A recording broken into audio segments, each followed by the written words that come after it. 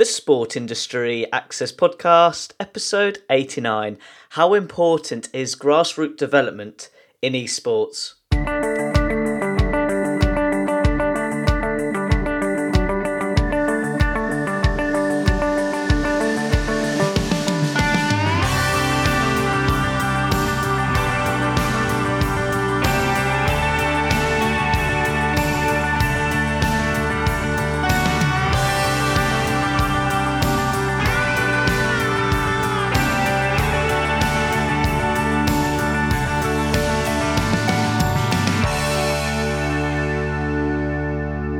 Welcome to another episode of the Sport Industry Access Podcast.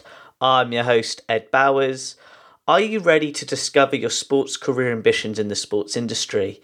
If you are, check out my new sports career resource, the Sports Industry Directory, which has over 300 companies in 6 different sectors of the sports industry.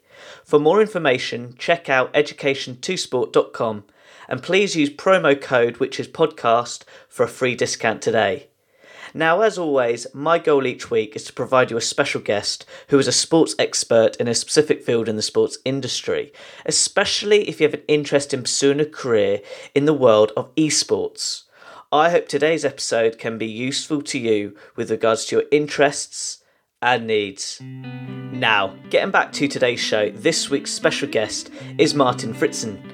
Martin is the eSports project manager at DGI and founder of Grassroots eSports.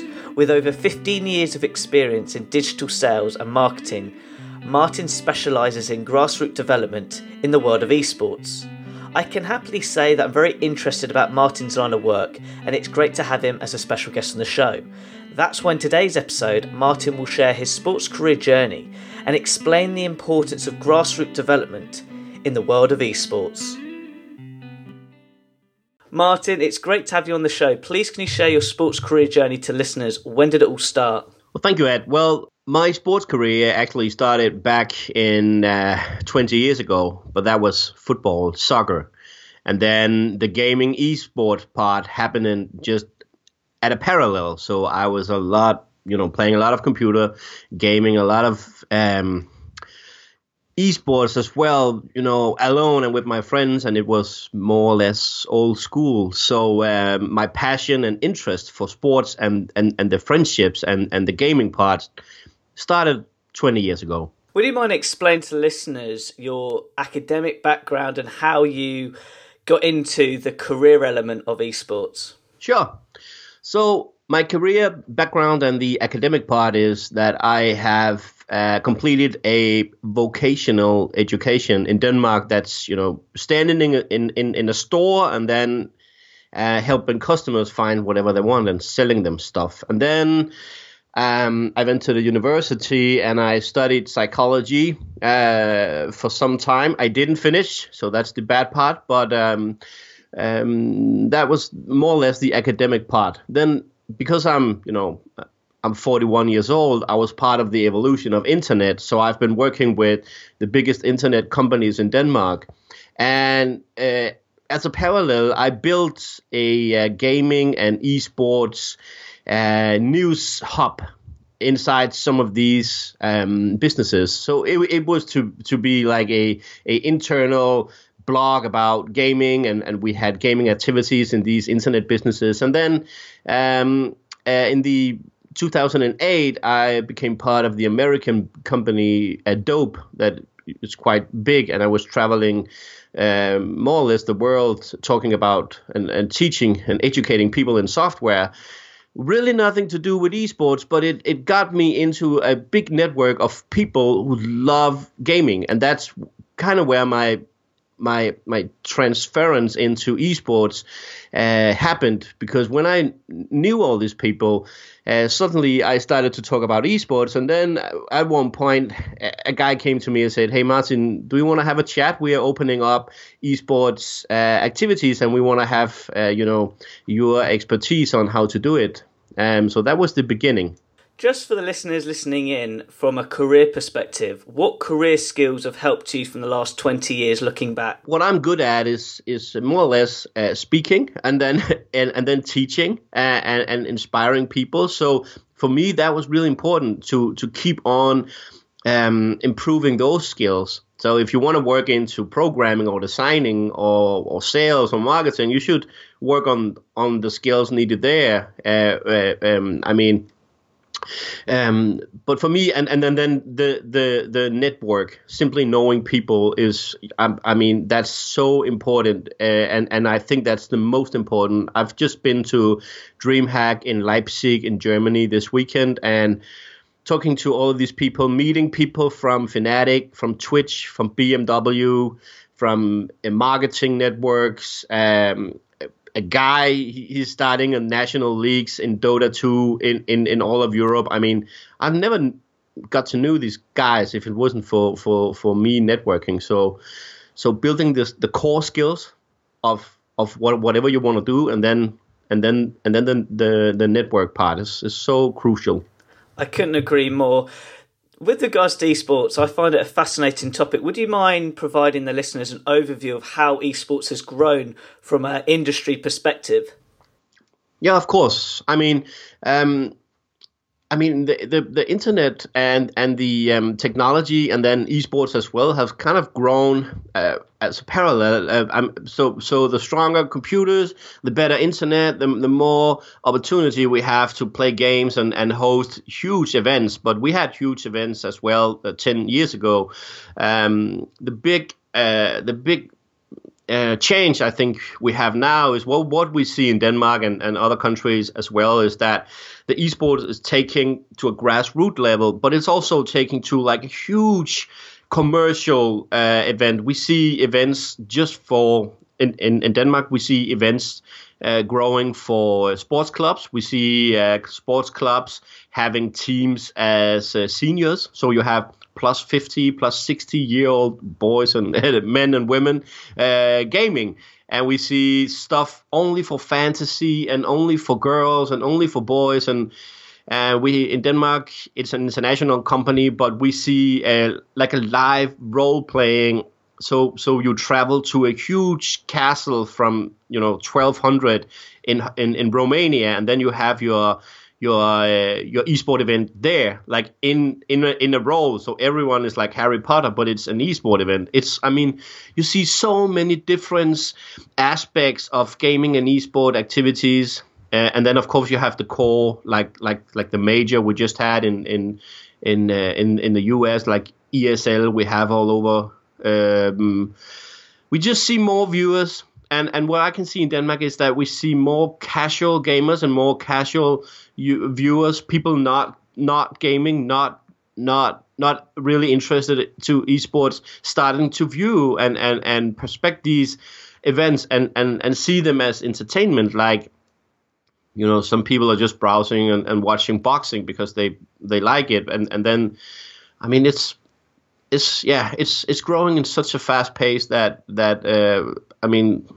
it's Monday morning. I already have like 5 or 7 conversations on LinkedIn. I talked to a guy in US. He's opening up a esport arena. I talked to a guy in Chile, in Santiago. They want to start up an esport organization.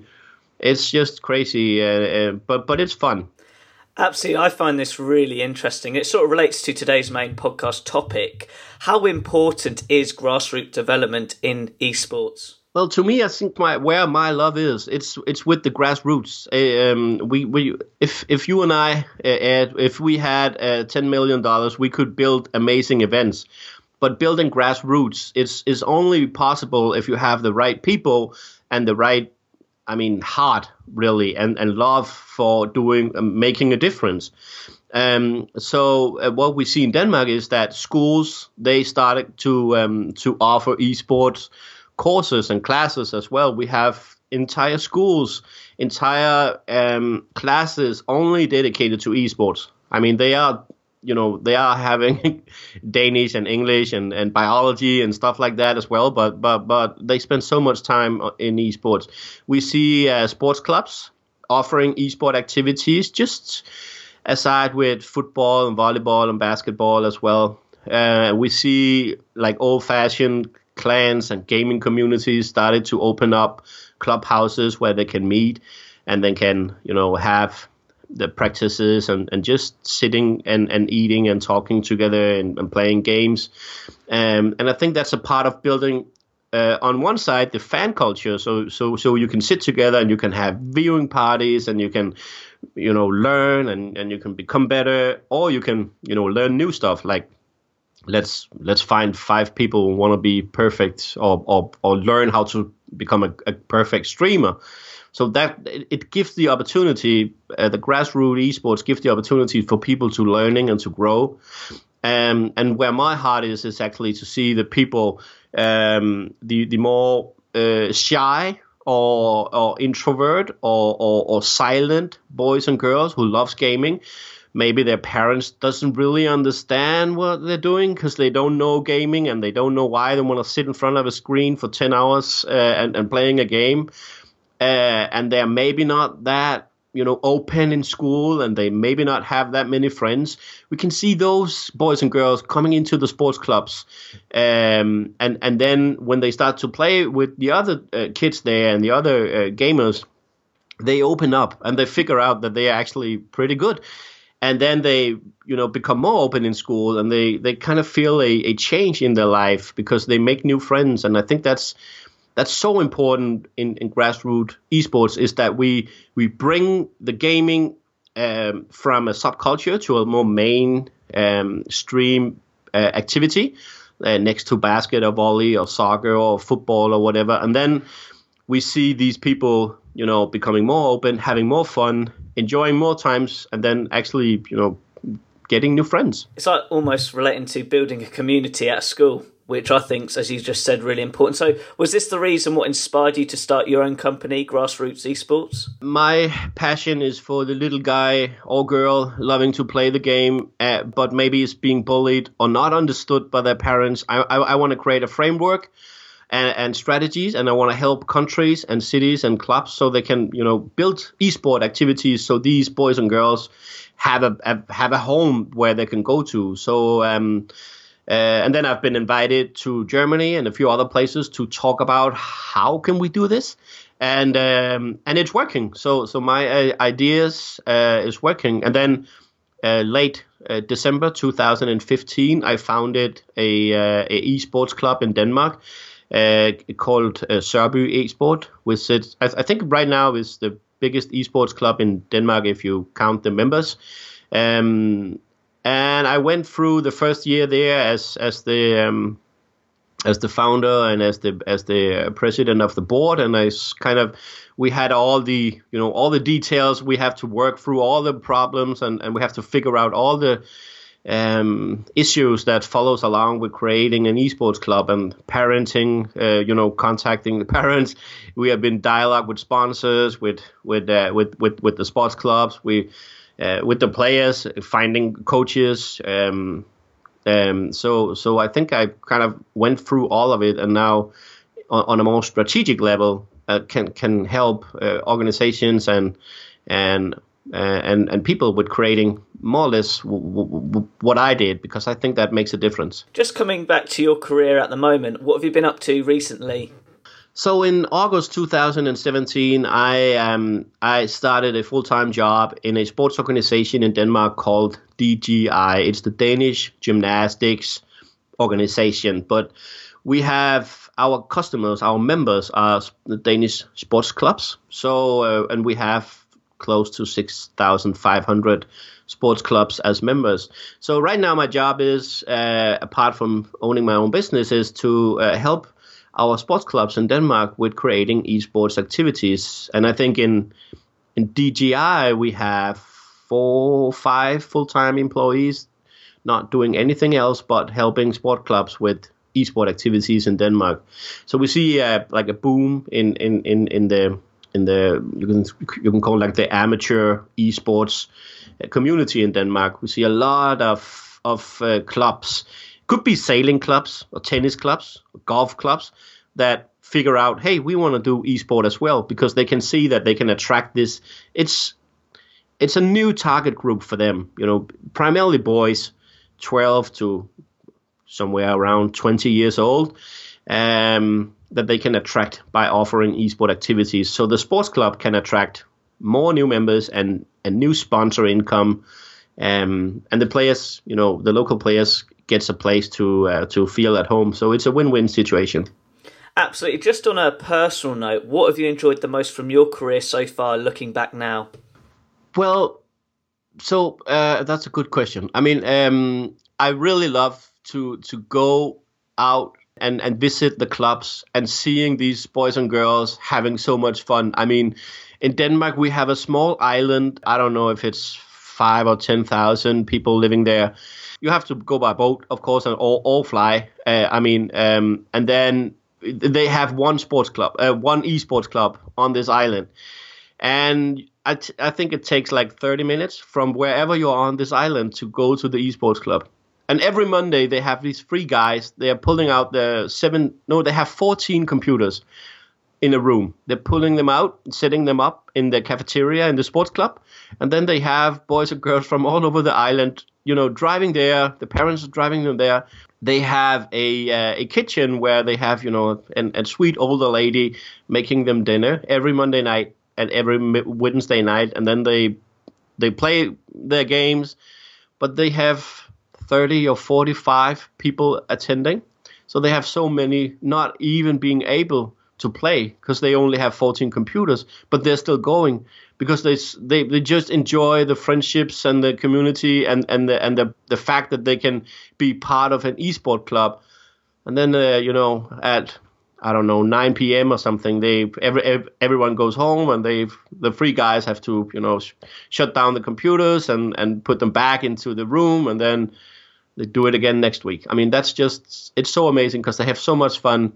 They have the opportunity to educate their trainers and coaches. In Denmark, we have a esport coach education. So you can, as a coach, you can become better and a stronger coach.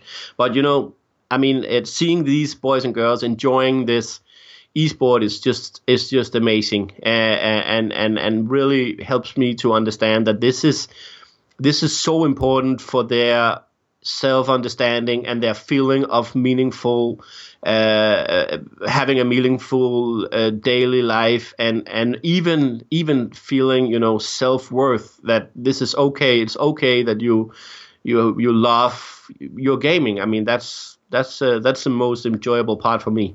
That is so great to hear, and it's such a great example. Even I'm smiling because I can understand what you're saying from a community aspect of bringing people together.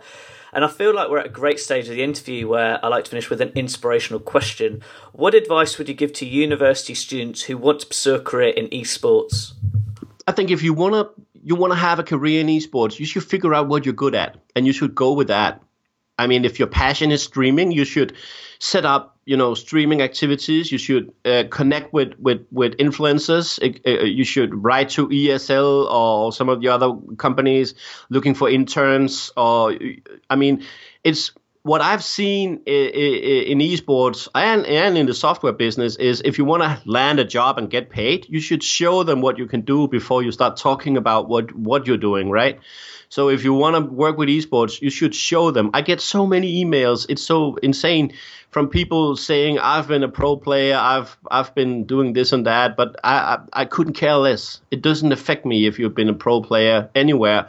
But if you can show me like a podcast or a streaming service where you help sports clubs or whatever, streaming, or you have like online courses where you educate others in how to stream. If you can show me what you can do, the decision for me to pay you for streaming is much easier than if I have to trust your word. It's easier to trust whatever you can show me you can do. Absolutely, and that's a great piece of advice. How can people interact with you, Martin, online? Oh, they can find me at LinkedIn, or they can write me an email. Maybe you can put in my email somewhere. That is great to all the listeners listening in. All those links will be on my website relating to this blog post. Martin, it's been great chatting with you today. Thank you very much. Thank you, Ed. What a really fascinating interview by Martin. For me, the biggest learning lesson I've taken from this interview is that esports is a growing industry without a doubt, and it's an industry that I keep reading more and more and more about because from a career perspective there is opportunity, and without a doubt there is money in it with regards to investment.